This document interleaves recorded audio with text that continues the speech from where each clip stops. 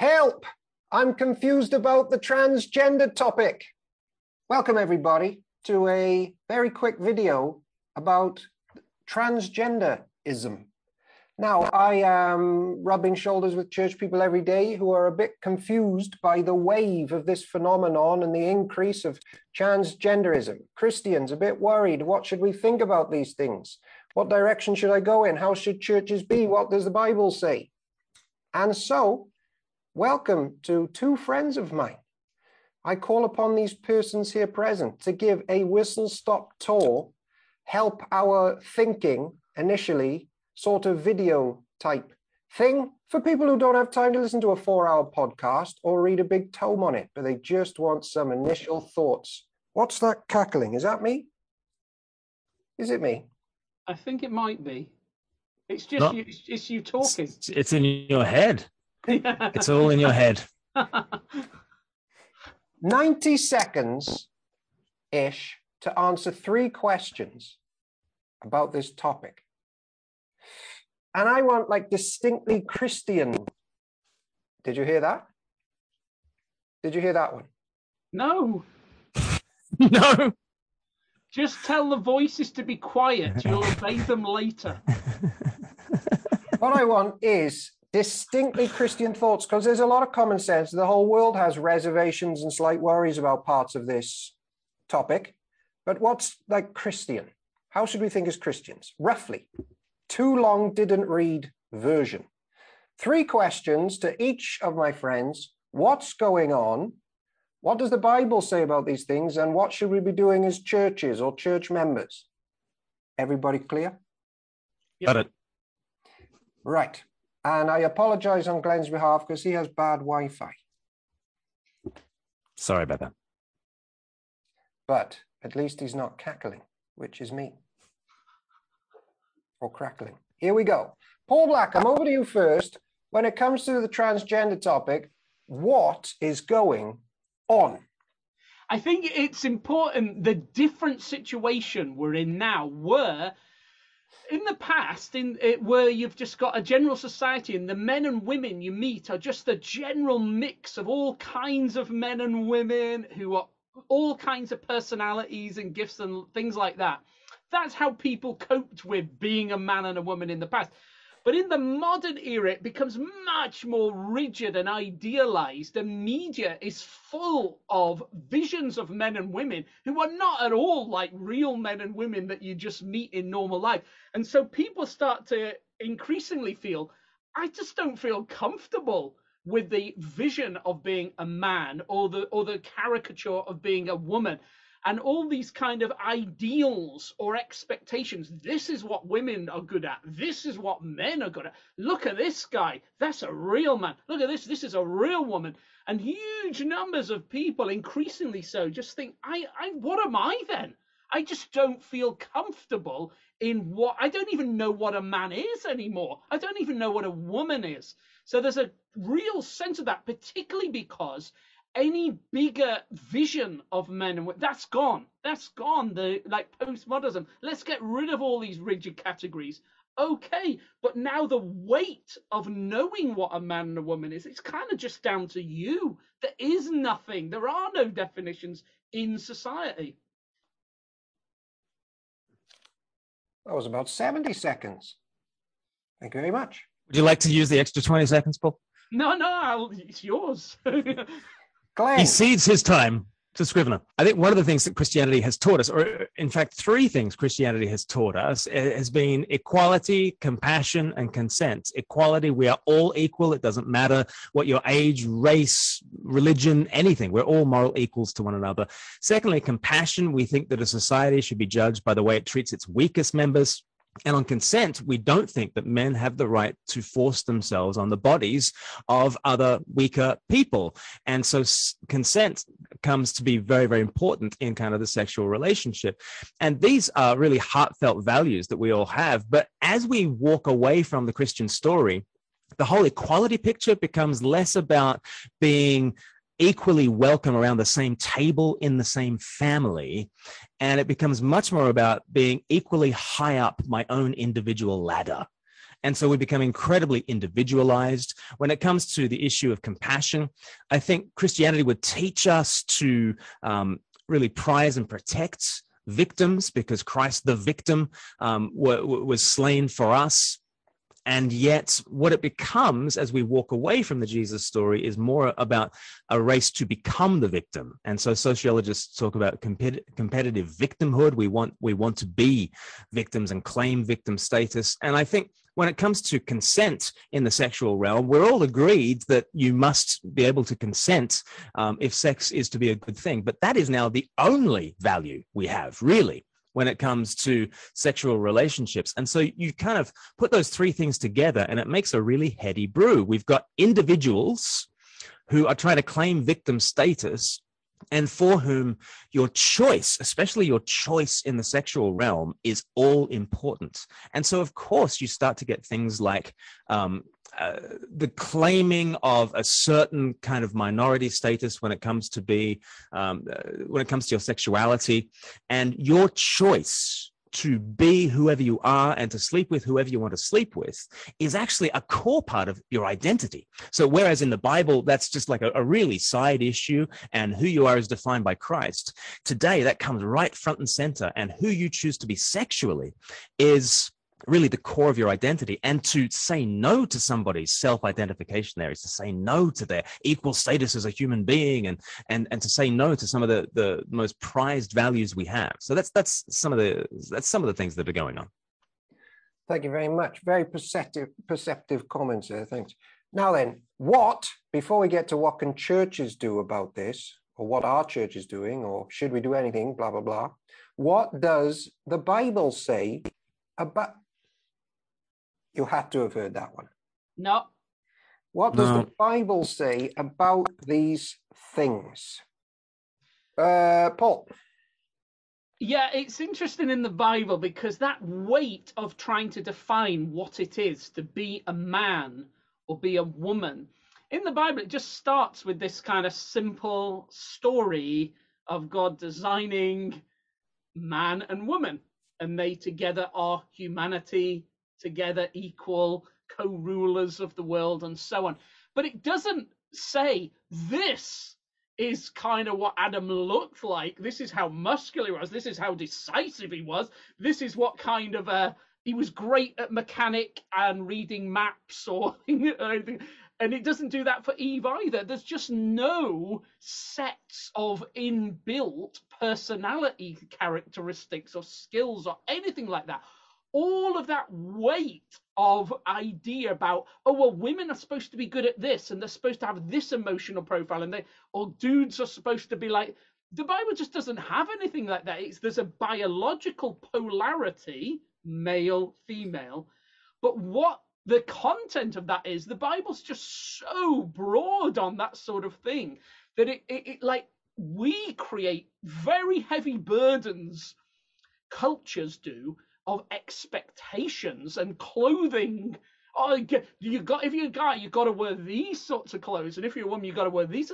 Bible doesn't have any of that sort of thing. And in the Bible, you have women who are warriors, leaders, judges, monarchs, all kinds of things, and dudes that are embroiderers, cooks, poets, all kind of. So in the Bible, you just have this enormous range of flexibility of what a man might look like, what a woman might look like, within this general umbrella that the Lord's like saying, I've made you male and female, and I want you not to be upset about that or embarrassed about that, but to trust that I've made you good and have a kind of gratitude for being that, but don't feel that there's a weight of expectation. Culture's going to do that to you, but I'm not doing that to you. That's the message the Bible gives.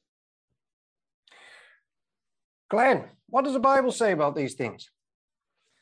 I could boil things down to 5 different truths. I would say truth number 1, God is love. So you come to Jesus and you try to find out what God is like. And he says, well, he's the Son of the Father. He's filled with the Holy Spirit. The night before he dies, he prays, Father, you loved me before the foundation of the world.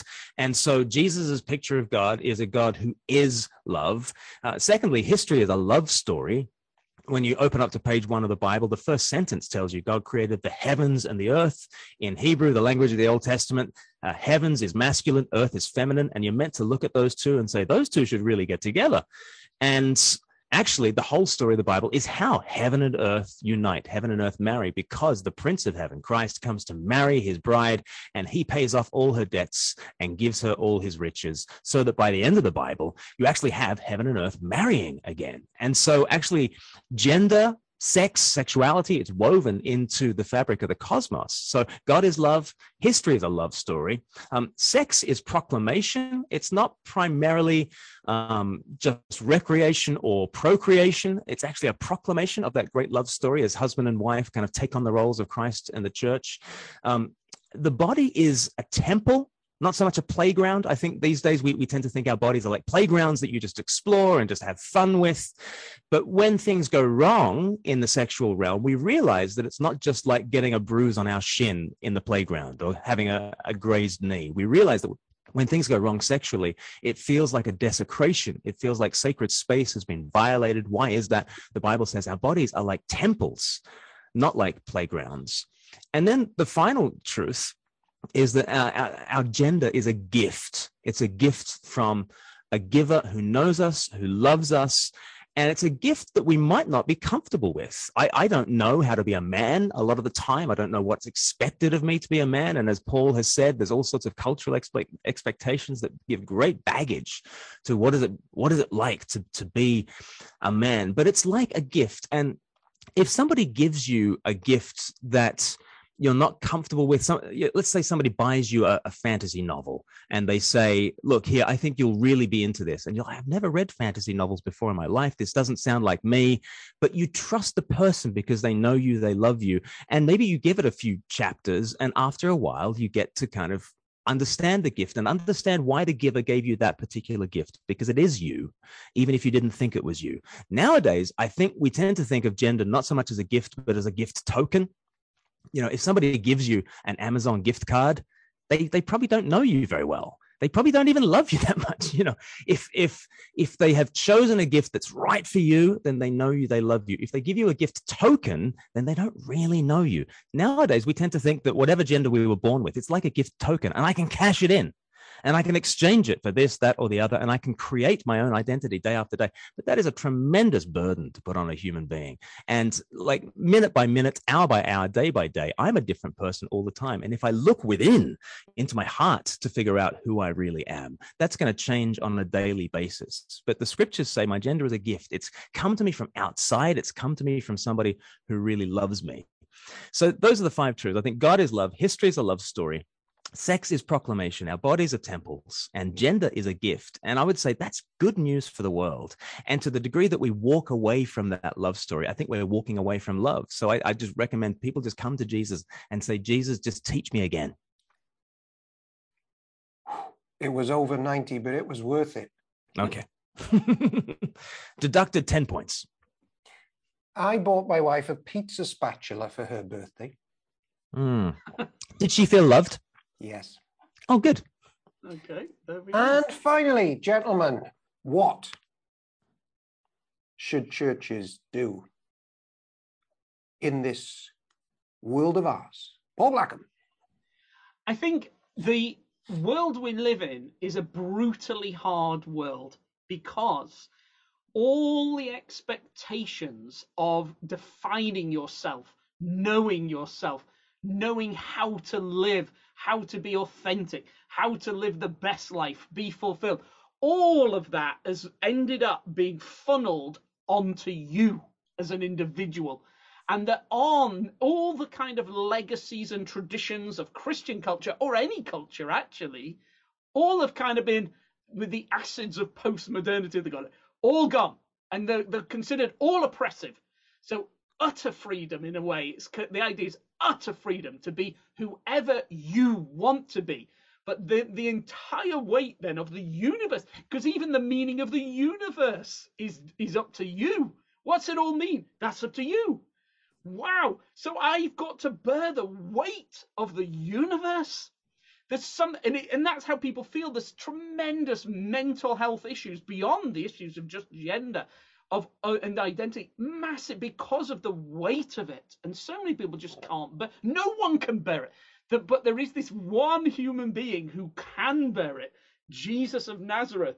And the Bible constantly says, from the beginning, chapter 1 right through to the end, he can hold everything together. He makes sense of it. The entire universe, he is the atlas that can hold the whole thing. And for him, he actually enjoys it. He says, I love to do this. And he actually says, listen, the Father has put everything onto me. And so I say to you, if you're just worn out carrying this weight, just come to me. I'll carry that. And I'll give you rest and teach you the gentle ways to really be a human being. So church, because we have him at the center, there's this there should be this tremendous feeling of the weightlessness of not having to carry the meaning of the universe, but really where we feel it is the weight of our own identity and how to live and what to do and what it means. Church is so countercultural, revolutionary space where we genuinely say to people, don't worry about who you are or who you wish you were or what you've done or what you've been, or forget all that. Just come into church, this family, as you are, whatever that is, all the mess, all the complexity, all the confusion, because this man is the one person, Jesus, who gets you. He actually gets you. And we are a community of people who don't want to hide anything. This is the place together as a family where we can talk about really what we feel without any shame, without any condemnation, without any guilt. We can be honest about who we really are, what we really feel, in the confidence that he really can cope with us. So church, we don't want to be a place that is loading up weird cultural expectations, human inventions. We're the one place where we can drop all that. Thank you, Paul. That shows the importance of church being about the man Christ Jesus and not a set of abstract concepts where he just slots in at the end. And you assume that churches are Jesus-centered, but they do need to be and not just assume it. I appreciate I teed that up as if there was going to be a response, but I'm not going to. No, I have used my time. I dare not. I dare not. Everything in me wants to go, absolutely, church has to be Jesus-centered, or else it becomes a mere human religion. And human religions are so oppressive because they do load up all the burden of you need to improve yourself, or you need to attain the ideals of your God, or the ideals of an ancient tradition.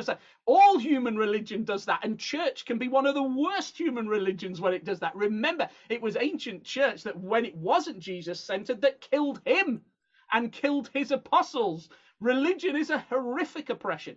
But Jesus, if we put Jesus at the center, the weight comes off and we're with somebody who, look at the way he treated individuals around him. It didn't matter who they were, what their background was, what mess they were, what questions they had, their needs, anything. He just takes them on and is able to find out what's really going on with them and give them this tremendous confidence. I'm thinking of the woman at the well, and she's got so much baggage about who she is, what she's done, and yet with just about an hour with Jesus, she's suddenly an evangelist. She's going out, she's speaking to an entire city, winning them for Jesus. Boom! That's what happens if you're Jesus-centered. The freedom. But as I said, it wasn't open for comments. Over to Glenn. What should churches do? No, that was brilliant. Thanks, Paul. What should churches do? Well, church is the body of Christ. And I think as a body together, we can figure out how to live bodily lives, because all of us live with a certain disjunction between our inner mental life and our bodily life. All of us find that a difficult subject, but in the body of Christ, in embodied kind of communication and fellowship with one another and eating together and talking together and walking together, we can figure out how to live bodily lives. And I've seen it work. Especially my wife has suffered with severe anorexia, life-threatening anorexia a couple of times in her life. And it's very similar to the gender dysphoria issue, because you've got a mind telling you you're fat and a body saying that you're severely underweight and critically ill. And there's a lot of overlap, I think, between eating disorders and gender dysphoria. In both of them, you have this disjunction between the life of the mind and the bodily reality. In both, there's a massive overlap with autism. A lot of people who suffer with anorexia have autism. A lot of people who suffer with gender dysphoria also are on the autistic spectrum. And it tends to happen, especially to girls, especially around the onset of puberty. I know that with my wife, she turns to anorexia as a way to stop her being a woman, because she was frightened of being a woman. And so if you don't have fat, then you don't have breasts, you don't have periods, you can have the body of a boy by doing this. And so I totally get, because I've lived with her and her struggles, and together we've counseled countless people who live with this great disjunction between the life of the mind and the life of the body. But what I would always say on the transgender issue is that when Emma met with Jesus in a profound way and he turned her life around, she found solace in church. There was just a couple who said, look, we don't understand anorexia. We don't understand what's going on. But every Monday night, you can just sit and you can just pour out your heart, your soul, and we'll pray. And that's all they did for week after week after week after week, just in that life of the church. And eventually, Emma started to understand that her feelings on the inside could be expressed on the outside. She didn't have to hate her body, because in the body of the church, those feelings kind of made sense. And then she eventually sort of got professional help. And I often say this to people, if the professional help went to Emma and they said, well, your mind is telling you you're too fat, but your body is underweight, who should the medical professional listen to?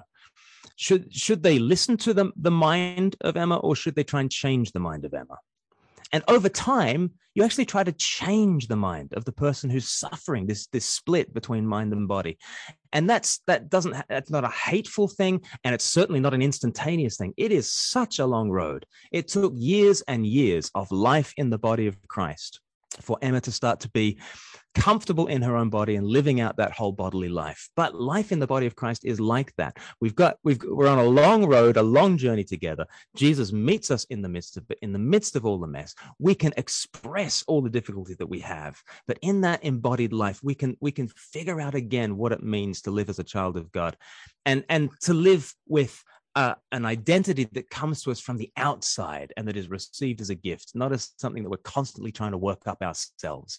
So that whole long game that the church plays in terms of just loving people, just sitting with them, hearing their story, praying with them, going on walks with them, living bodily life together, that is the path towards health.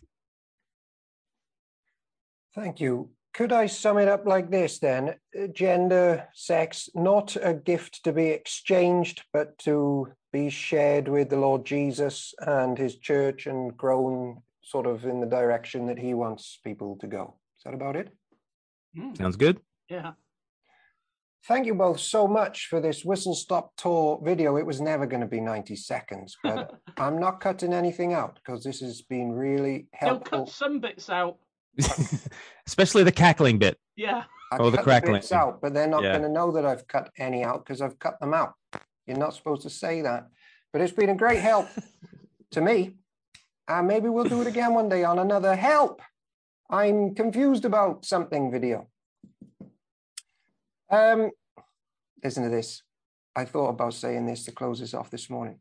If you're not a Christian, don't forget to like and subscribe to the Lord Jesus Christ. Boom! Because most people close their YouTube videos off with doing it to their own channel, but I made it about him. Let him leave comments in your life. Wow. Thank you both for coming. I don't know if that's the end or not, but okay. Thanks, Owen. Thank you.